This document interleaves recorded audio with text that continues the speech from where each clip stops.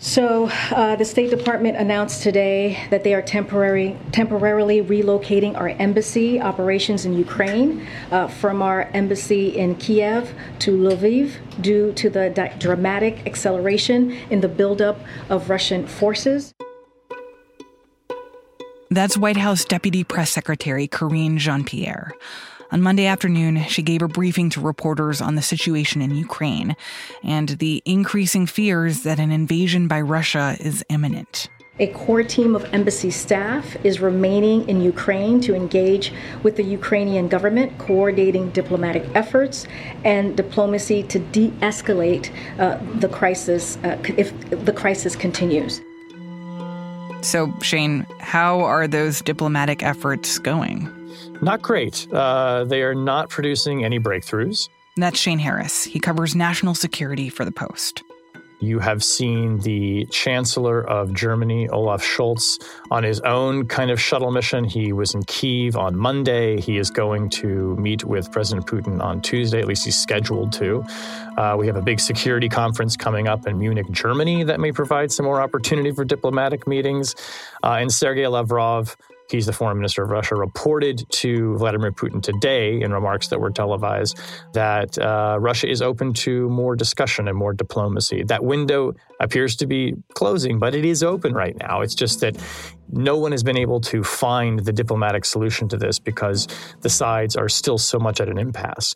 We are watching still troops at the border. We are aware also from newly disclosed intelligence by the U.S. government that they think that Putin was planning another false flag operation. This would be a staged attack that he would try to blame on Ukraine as a pretext for invasion, and some officials thought that could come as soon as this week. So all eyes are kind of on this week as possibly the moment where the war would start.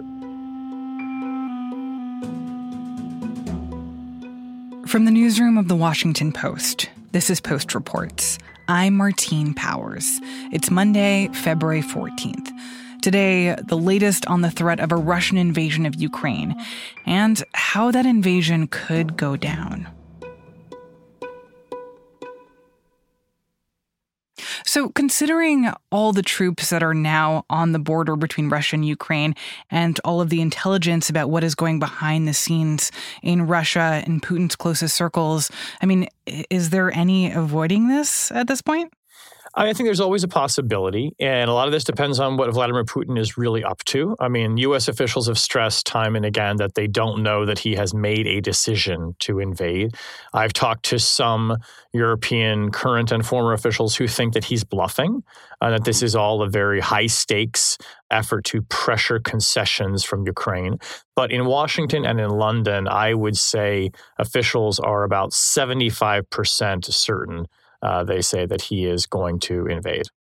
Shane, it really struck me the last time we talked. You described the Ukrainian President Zelensky as essentially saying that these reports of an impending invasion are overblown, that many Ukrainians think that this is America and the West getting a little bit carried away with dramatics about what's happening. Is there any reason to think that that is still an accurate way of looking at the situation, that this is essentially the U.S. being a little bit hysterical? I think there is a world in which Vladimir Putin does not actually intend to launch a massive invasion of Ukraine, and he is doing this as a way of trying to pressure the Ukrainians and the Americans and NATO to giving him concessions. If that's the case, the Biden administration can kind of counter the critique from Ukraine that they're being, hyperbolic or they're overreacting.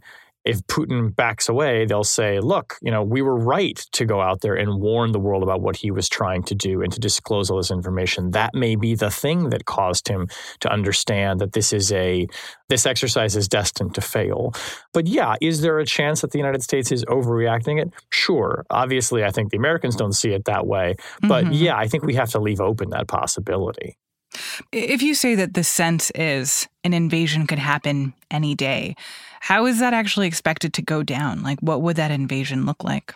Well, I think most analysts that I've talked to and who've spoken about this in other forums think that the first thing that Putin is likely to do, well, it might be multi-pronged, but you'll see rocket and missile attacks and possibly aerial attacks on Ukraine. I think probably on Kyiv, possibly on some key command and control centers, some government facilities. There's also a presumption that he would move in his troops along the eastern border of Ukraine, of course, going through an area where he already has some freedom of movement because there's a separatist movement there that is largely backed by Russia. And then also moving troops down from Belarus in the north. There's currently a very large joint military exercise going on in Belarus between their military forces and Russia's. So he has troops there and equipment there. There's some thought that there will kind of be a pincer movement, right, where they'll come down from the north, they'll move in from the east, and then possibly you would have these aerial attacks too. Worth noting as well, he has warships and probably submarines as well off the south of Ukraine. So you could be looking at a fairly multi-pronged attack. I think that's what most analysts expect, that if he goes all in, that's what he'll do, is do it from the air, from the land, and from the sea. You said that U.S. intelligence has been warning about reports that Putin is planning a false flag event or something that would make it look like Russia was only responding to some kind of aggression from Ukraine. If that does transpire, what does that actually look like? What will be the news that we hear that should make our brains go off and say, oh, this is the thing that people were warning about?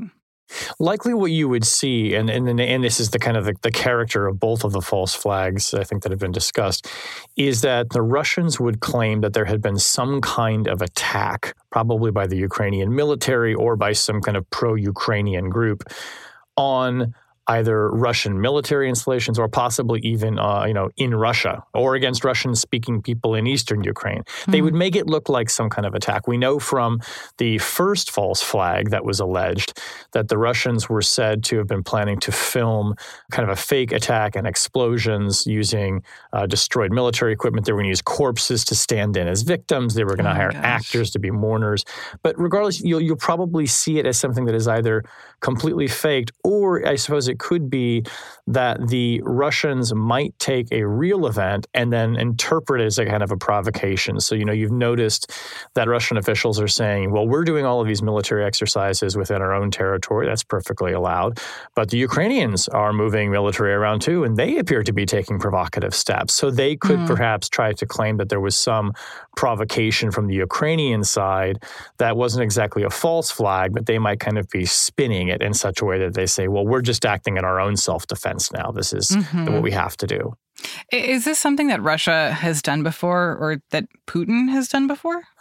Well, not necessarily with respect to a false flag with regards to Ukraine, but, you have seen Putin go in with his forces and try to deny that they're his. So there is a history of kind of this, operation through subterfuge and, these kind of covert operations. Notably in 2014, as, military forces were going into Crimea, Putin tried to say, well, they're not ours. And these were, troops without insignia on. They became known as Little Green Men, famously in the press. And it turned out, of course, they were Russian forces. So he has a history, certainly, of denying his own military operations, which I think has led some analysts to believe that he would have no qualms lying about another country's military operations, including an attack against him. So if an invasion does happen in the next few days, what is expected to follow after that? How does the U.S. and NATO and other countries in Europe respond? Well, if there were an invasion, there are analysts who think that you could see Kyiv, the capital of Ukraine, fall within a couple of days. You could have tens of thousands of civilians killed and wounded in Ukraine. What would happen then is presumably a wave of very, very harsh sanctions and economic responses by NATO member countries, by the United States, obviously. Political condemnation. You might see a cutting off of diplomatic ties with Russia. What you're not going to see is a military presence. You're not going to see U.S. or other NATO member forces going into Ukraine. And Putin knows that. He knows that they are not going to come to the rescue, if you will, of Ukrainian military forces. And can I ask, why is that? Why is it just such a non-starter that there is any kind of physical military aid that is being sent to Ukraine if I assume all these countries are of the belief that Ukraine shouldn't be invaded and it's a violation of their sovereignty. So why wouldn't they come to the defense of Ukrainians? The simple fact probably is that they don't want a war with Russia and Europe. I think they are very concerned about making a terrible situation even worse. I think that there is, genuine concern about a larger land war breaking out in Europe if, the Americans put forces in there to combat the Russians. Ukraine also is not a NATO member state. That is kind of the issue of whether Ukraine should be in NATO is kind of at the heart of this whole tension right now. If it were a member of NATO, then yes, there would have to be a military response. Otherwise, the NATO alliance would just cease to exist in that moment. It would be, no good anymore. But, so the official answer is they're not a NATO member. The real answer is none of these countries want to go to war with Russia. And they're frankly, to be really brutally honest about it, they're not prepared to go to war with Russia over Ukraine. And there's a lot of, politics about Ukrainian and Russian relations. There's a history there. But I think these countries have just calculated it's not worth the, potentially horrific war that you would see. Now, if there is conflict in Ukraine and tens of thousands of people are dying and we talk in a couple of weeks, maybe those calculations will have changed. We will see. It's easy for, I think, countries now to say we'll never go in. Let's see what it looks like in a couple of weeks. The conditions are going to dictate that, but there's no scenario being contemplated right now for a military response by other countries than Ukraine against Russia. And what does that mean for Ukraine? I mean, is this a country that has the ability to defend itself militarily against Russia, or is the expectation that they're essentially going to get steamrolled? Yeah, the future looks really bleak for Ukraine if Russia goes in with the amount of force that it's marshaling. There's no doubt the Ukrainian military will put up a fight. I think that most analysts believe, though, that the Russian forces will defeat the Ukrainian forces, fairly quickly, not without casualties on both sides, we should note. There's a question of whether or not the individuals would rise up kind of in militia groups or form a resistance. So it wouldn't necessarily be a cakewalk. And I think that the U.S., we've reported this as well, has assessed that it's going to be very difficult for Russia to go in with forces and then defeat the military and then occupy the country. So it's one thing to sort of attack. It's another thing to try to attack and then hold the country. That, I think most analysts believe, would be extremely difficult for Putin to do. It's not clear he has enough people to do it. We know from our own experience, right, sending forces into different countries and invading countries, notably Iraq, how very difficult it can be to hold them. So I think what you're more likely to see is, or at least what Putin's hoping maybe he'll see, is that the central government in Kyiv could become destabilized. Zelensky might leave the country, President Zelensky, or step down, and that perhaps then a new government that was more favorable to Moscow could be installed or maybe even elected. I think Putin would call that a win. After the break, we talk with Shane about what's at stake for the future of American credibility. We'll be right back.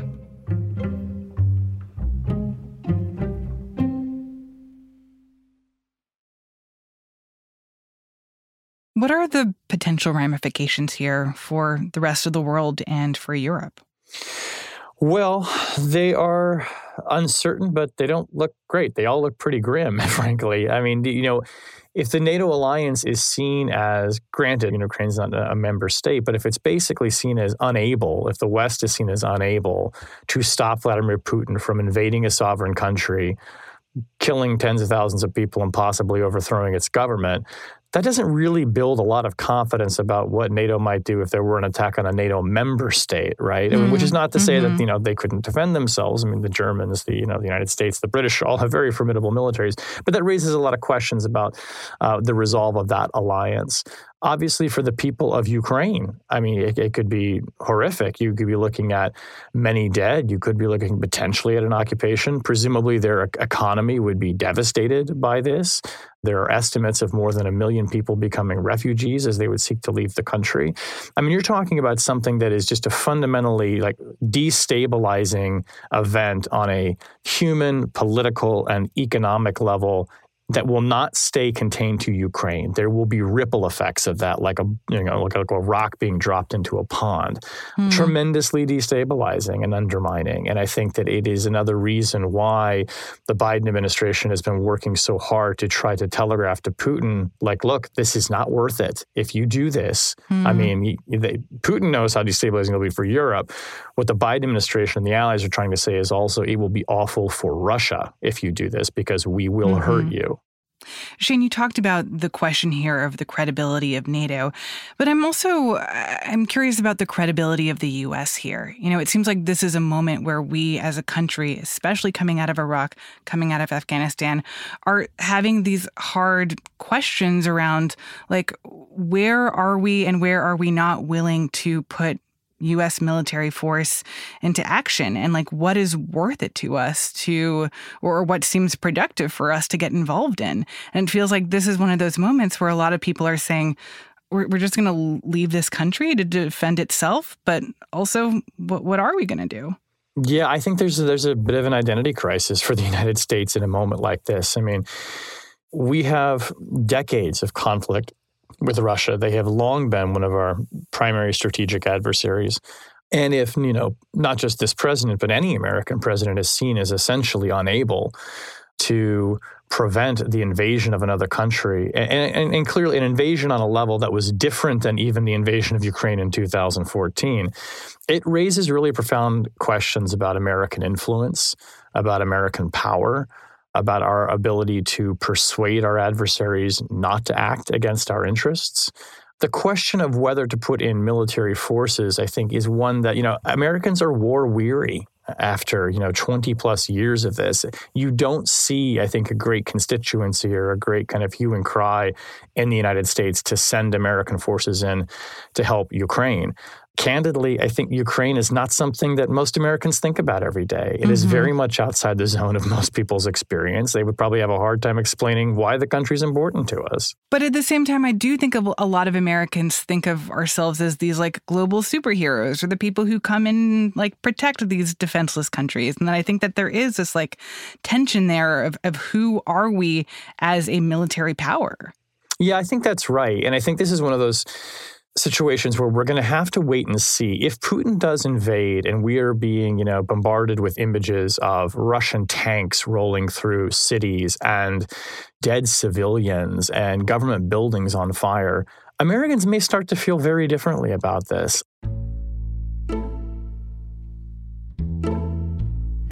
I don't know that they'll say like, well, now we have to send in the troops, but I think that they might look at this and say, wow, this is Europe. This is an ally, and we're powerless to stop Russia from doing these things. I could see it both undermining a lot of people's confidence. I could also see a kind of backlash effect where it just underscores some politicians' desire to, as Donald Trump says, put America first and retreat more from the world stage and say, listen, the world is a screwed up place and it's not our job to solve every problem. And this invasion only shows this is not our business. Stay out of it. Take care of our own. I mean, I think the images and the political reality that changes post-invasion are going to be really fascinating and potentially very unnerving in this country. Shane, thank you so much. You're welcome. Thanks for having me.